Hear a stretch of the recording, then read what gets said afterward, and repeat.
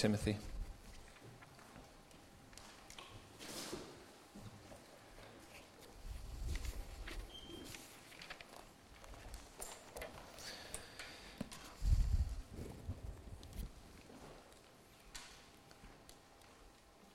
Our reading tonight is going to be 2 Timothy chapter 3. The end of chapter 3, we're going to start in verse 10 and the beginning of chapter 4.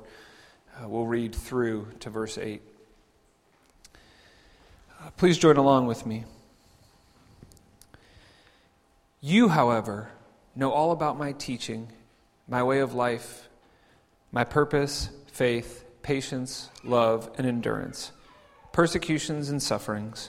What kinds of things happened to me in Antioch, Iconium, Lystra, and the persecutions I endured? Yet the Lord rescued me from all of them. In fact, everyone who wants to live a godly life in Christ Jesus will be persecuted, while evil men and impostors go from bad to worse, deceiving and being deceived. But as for you, continue in what you have learned and have become convinced of, because you know that those from whom you learned it, and how from infancy you have known the Holy Scriptures, which are able to make you wise for salvation through faith in Jesus Christ.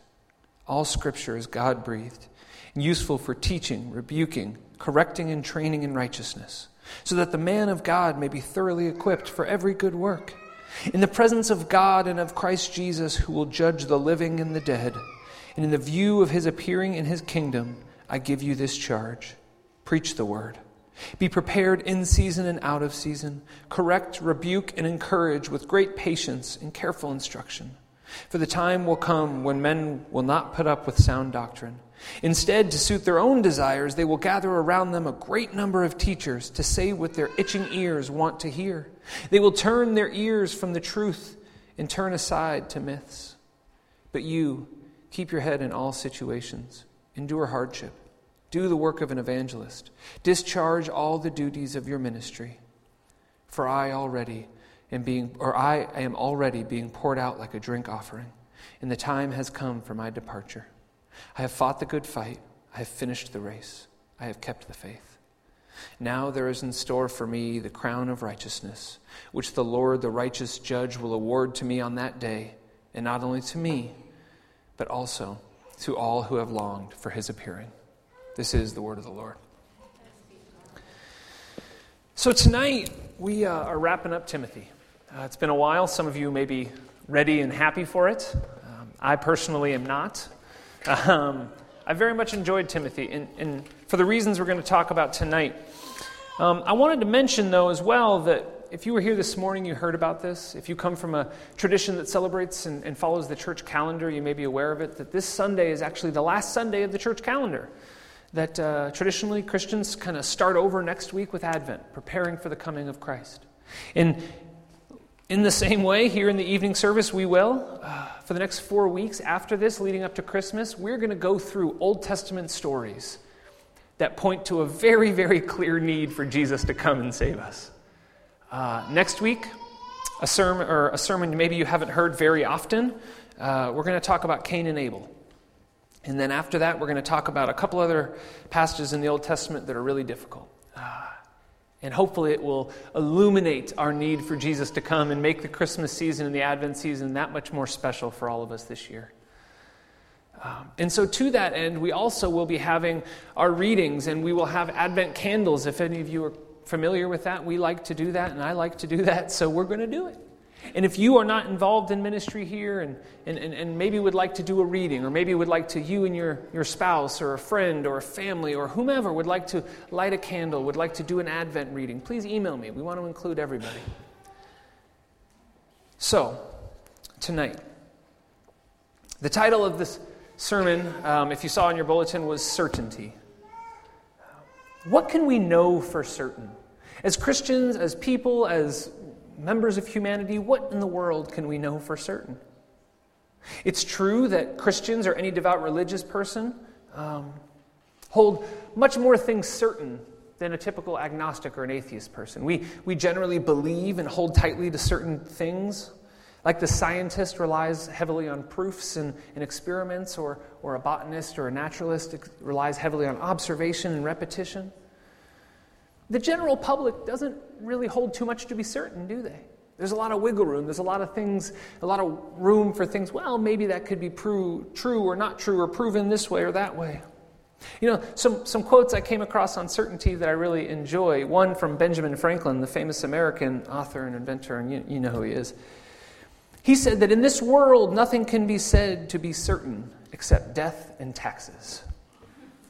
It's a good one. This one I like even more from, and this is his real name if you've never heard of him, Francis Bacon is a British Attorney General and Chancellor of England in the 16th and 17th century, said that if a man begins with certainties, he will end in doubts. But if he is content to begin with doubts, he shall end in certainties. Philosophically, he essentially says that as human beings, we can't be too certain. That we live our lives, we do our best, and hopefully at the end of our life we have something to be certain about. And maybe it's like Benjamin Franklin and it's only that it's death and taxes. But the Apostle Paul here in his final letter to Timothy makes a very bold and somewhat uncomfortable claim, at least for me. And he's very certain about it, isn't he? He says in verse 12, you probably noticed it. He says that if you are a Christian, you will be persecuted. If you are a Christian, you will be persecuted. You will encounter persecution, and Paul doesn't say this blindly. He says it from a life lived after Jesus and a life full of persecution. If they had told me this, 13-year-old Sam at summer camp sitting there hearing about the love of Jesus, if they had told me, oh, but by the way, you'll also encounter great persecution or some kind of persecution, I don't know if I would have signed up for it. I remember reading this passage for the first time many, many years later thinking, wait a minute, this doesn't really seem fair.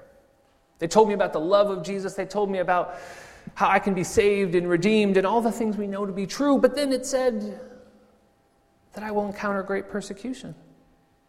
And in my life, I've seen many people try to explain verses like this away, try to make them seem a little bit less harsh.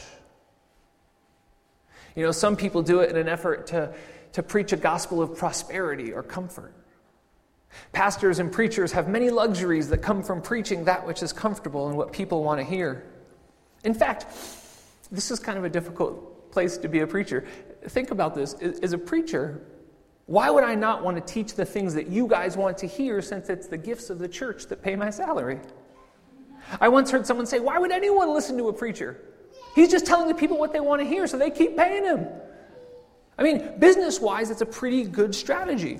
If I told you that Jesus wants you to feel good and be happy all the time, but life wasn't happy, then you guys would keep coming to church thinking, well, the key to happiness is to come to church, and we keep giving, and it would kind of be this whole, I can create the demand and then give the supply as I want. It'd be good business. And many pastors, to be honest, over the years, have taken verses like this and said, well, it doesn't mean we're going to be persecuted. It doesn't mean for sure this is going to happen. Or some people have said that texts like this, it's only for first century Christians. Because, Rome didn't like Christians and bad things were going to happen, but it's not for us today. We can't assume this is for all of us. And there you go, easily explained away. We can skip this passage and just talk about, well, all Scripture is God-breathed. Yeah, we can be certain about the Bible. But there are particularly pesky teachings of other people in the Bible that mirror this. If you're familiar with the Gospel of Matthew in chapter 10, when Jesus sends out his disciples, Matthew chapter 10, you can look it up later. He says, not only will you encounter persecution, but that there's going to be family members who persecute you. You're going to go into towns and they're going to kick you out. Jesus is so much more harsh than Paul. But again, people say, well, again, first century, Jesus was talking, it's different now. God wants to bless us. How many times have you heard this? I have seen, and they're not as popular here, but in the U.S. they have these TV evangelists and TV preachers who say, God wants you to be wealthy, and God wants you to be happy, and God wants you to be comfortable and have no problems in life. And if you send me $50, God will give you $250. If you send me $1,000, God will give you $5,000. And while God does want us to have our needs met, and God does bless us financially, people use these things and use these manipulations for people's comfort to fund what they want and fund their own ambition. Here's my argument, though. Any of us who have studied Scripture, any of us who have looked through the Old Testament and the New Testament, I can't find one person in the Bible who was counted as righteous that had an easy life. Every single person in the Bible who we are supposed to look to for inspiration and look to as an example encountered persecution and hardship. If you've ever read about what happened to the disciples after Jesus went to be with God, do you know that all but one, according to church tradition, were martyred? They kind of spread out like a star, like all different ends, and kind of just went all different directions, and all but one of them, John, was killed for his faith. If you read through the prophets had kind of a rough time. How about Abraham? Yeah, he suffered. Joseph? Yep. Moses? Yep. Joshua? Yep. The guy we read earlier? Yep, he had a rough time. All of the judges? All of the kings of Israel? Even when Judaism was at its height, Birgit mentioned King David being thankful to God. Even when Judaism and the kingdom of Israel was the most powerful kingdom in the world, David, this man we're supposed to look to, struggled and suffered great persecution. When I look at Scripture, I see what Paul says, and he says this is a certainty. I say, yeah, it probably is. To some level, to some degree, if we hold fast and if we hold these teachings to be true, we will encounter persecution. And the word that the Apostle Paul uses here for persecution is not just suffering. This doesn't just mean, bad things might happen. It doesn't just mean you're going to get a flat tire. It doesn't just mean, you might struggle to find a job. It's not circumstances. The word he uses here is like an attack. The word he uses is like a personal confrontation, that someone will come to you because of your faith and persecute you because of what you believe, if you really believe in the things Christ has said. Some of us, unfortunately, have had this happen. I can think of a couple of times this happened to me. Sometimes it's family. Still wondering if I'm doing that whole Jesus thing.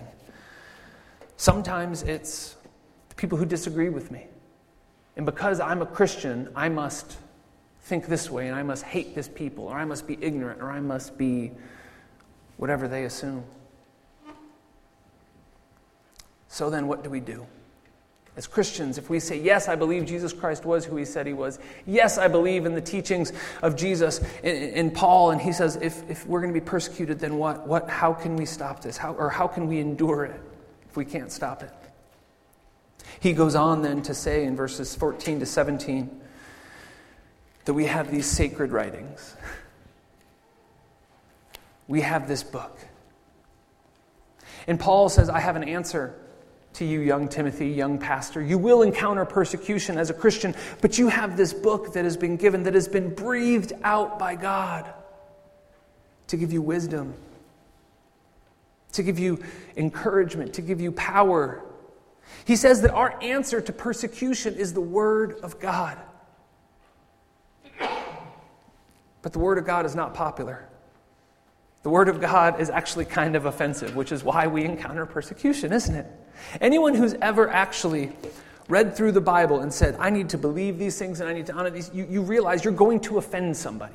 This is what Paul is talking about. If you truly believe this, I had a conversation over breakfast about this morning. At some point in our lives, even though we love and even though we care and even though we try to be like Jesus to everybody, there comes a time where we have to draw a line and say, this is what we believe and this is what God desires of us.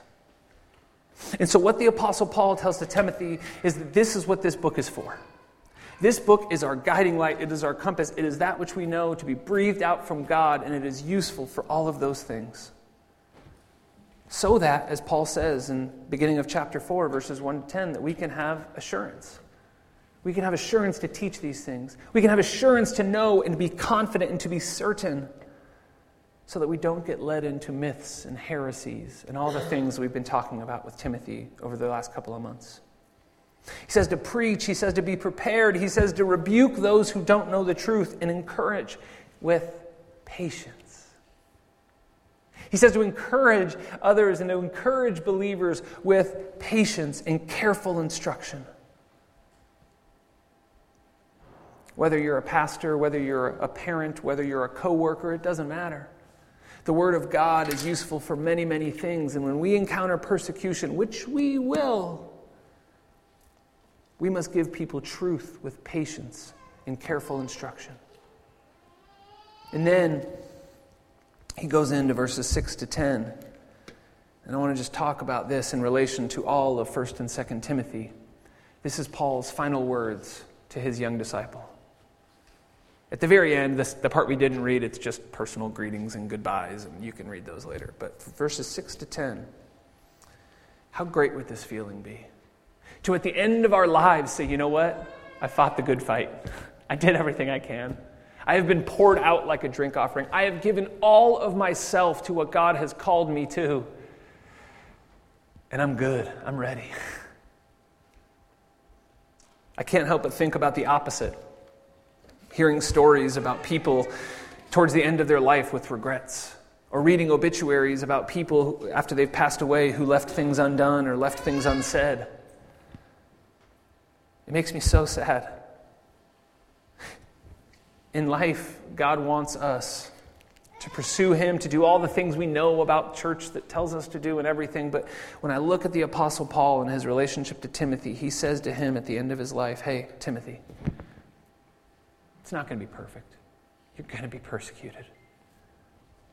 But I've lived it. Paul's at the end of his life. He says, I've lived it, I've done it. And you know what the secret was? The Word of God. Hold fast to it. Cling tightly to it so that at the end of your life you might say, I have fought the good fight. I've run the race. I'm good. He is bold to say that a life lived after God is a life well lived, persecution or not. And not to be overly pessimistic here, not to be a doomsday person, but it's just my hunch that things are going to get much worse for Christians in years to come. This morning I wish I could have attended, but there was a man who shared about the persecuted church. And I wasn't sure kind of who this person was. I met him very briefly. And I look forward to hearing reports about, some of you may have even been there. I look forward to hearing more reports about what this guy's ministry was from people who were there. But I'm meeting with him and just talking with him briefly over a cup of coffee in the office this morning. And I say, so what do you do? And he says, well, my wife and I are involved. I'm a pastor. My wife and I both speak fluent Arabic, and we're involved in ministry in Yemen. And I think, wow, Yemen, that's pretty war-torn. He probably has some neat stories. Wow, that's so great. He says, yeah, I just got back from Mosul, Iraq. And I thought, what were you doing there? And he said, well, I was encouraging brothers and sisters in Christ. And I just thought, man, I complain about my family not understanding that I'm a pastor. I complain about, the scientific world really thinks us Christians are a little ignorant. And there are brothers and sisters in Christ who are being killed for saying that they love Jesus. And there's this growing divide in the world of people who are longing for Jesus and those who aren't. If you look at the scriptures, it says that Paul has been longing, that we need to be longing for the appearing of Christ. And that there are less and less people in this world who are longing for the appearance of Christ. Paul says at the end of his life, Timothy, you got to get in the Word and you got to long for Jesus. Consider our Lord who suffered and was persecuted. What did he do when he was tempted? He went to Scripture. When Jesus was praying in the Garden of Gethsemane before he was crucified, he was longing so much to be with his Father that his sweat became like drops of blood. And even when Jesus was on the cross suffering for our sins, he cried out Scripture from Psalm 22. When we are suffering persecution, brothers and sisters, we can turn to Scripture, we can turn to God in our frustration, and He understands. Some of you may be familiar with the prophet Habakkuk. At the end of the book of Habakkuk, many of you may be familiar with this passage. Things are going very poorly for the prophet. Things are going very poorly in Israel, and this is what he says. This is from chapter 3. He says, I heard and my heart pounded, my lips quivered at the sound, and decay crept into my bones, and my legs trembled. And he says, yet I will wait patiently for the day of calamity, to come to the nation invading us. Though the fig tree does not bud, and there are no grapes on the vines, and though the olive crop fails, and the fields produce no food, and though there are no sheep in the pen, and no cattle in the stalls, I will rejoice in the Lord. I will be joyful in God my Savior. Because the sovereign Lord is my strength, and he makes my feet like the feet of a deer, and he enables me to tread on the heights. This great man of God who lived in a time where no one was pursuing what the Lord wanted, and God was raising up. It actually says that God was raising up the country of Babylon to come and judge Israel, essentially. He says that he will wait patiently for the day of judgment, for the day of calamity, because he knows that his God loves him. See, this is where Paul is getting his information. When we talk about there will be persecution, it's not just one man who's a pessimist who thinks that it might happen. He's saying that throughout all of Scripture, those who stand for truth and those who stand for the Word of God are going to stick out.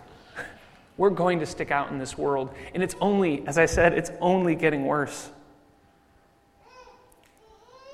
But the Apostle Paul says to young Timothy, you don't have to be afraid. You can be confident. You can be certain of one thing, and that is that the Word of God is beneficial. It teaches you, it encourages you, and it leads you on the way. There will be difficulties. We will have persecution. There will be preachers who are preaching what people want to hear, and there will be people who say things that aren't true.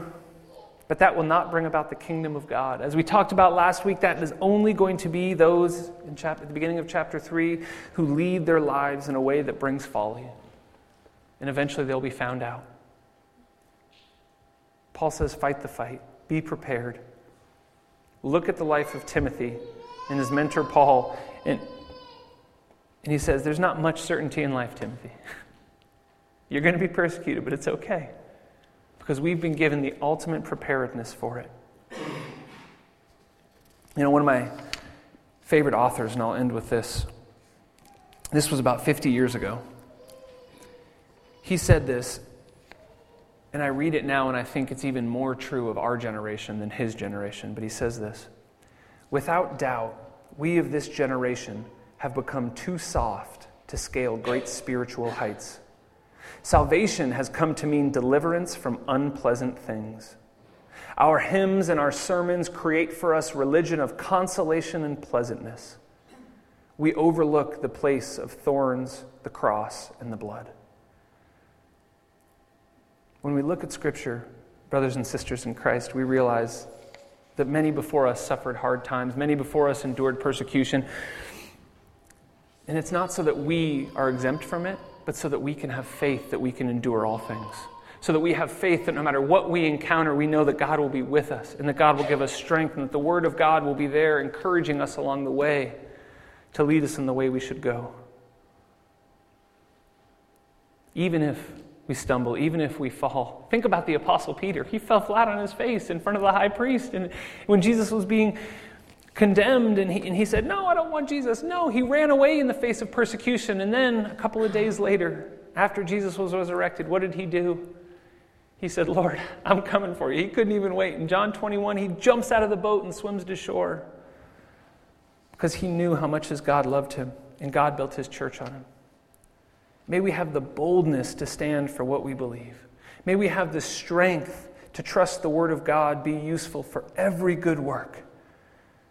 And may we believe that it has been given to us for teaching, rebuking, correcting, and training in righteousness.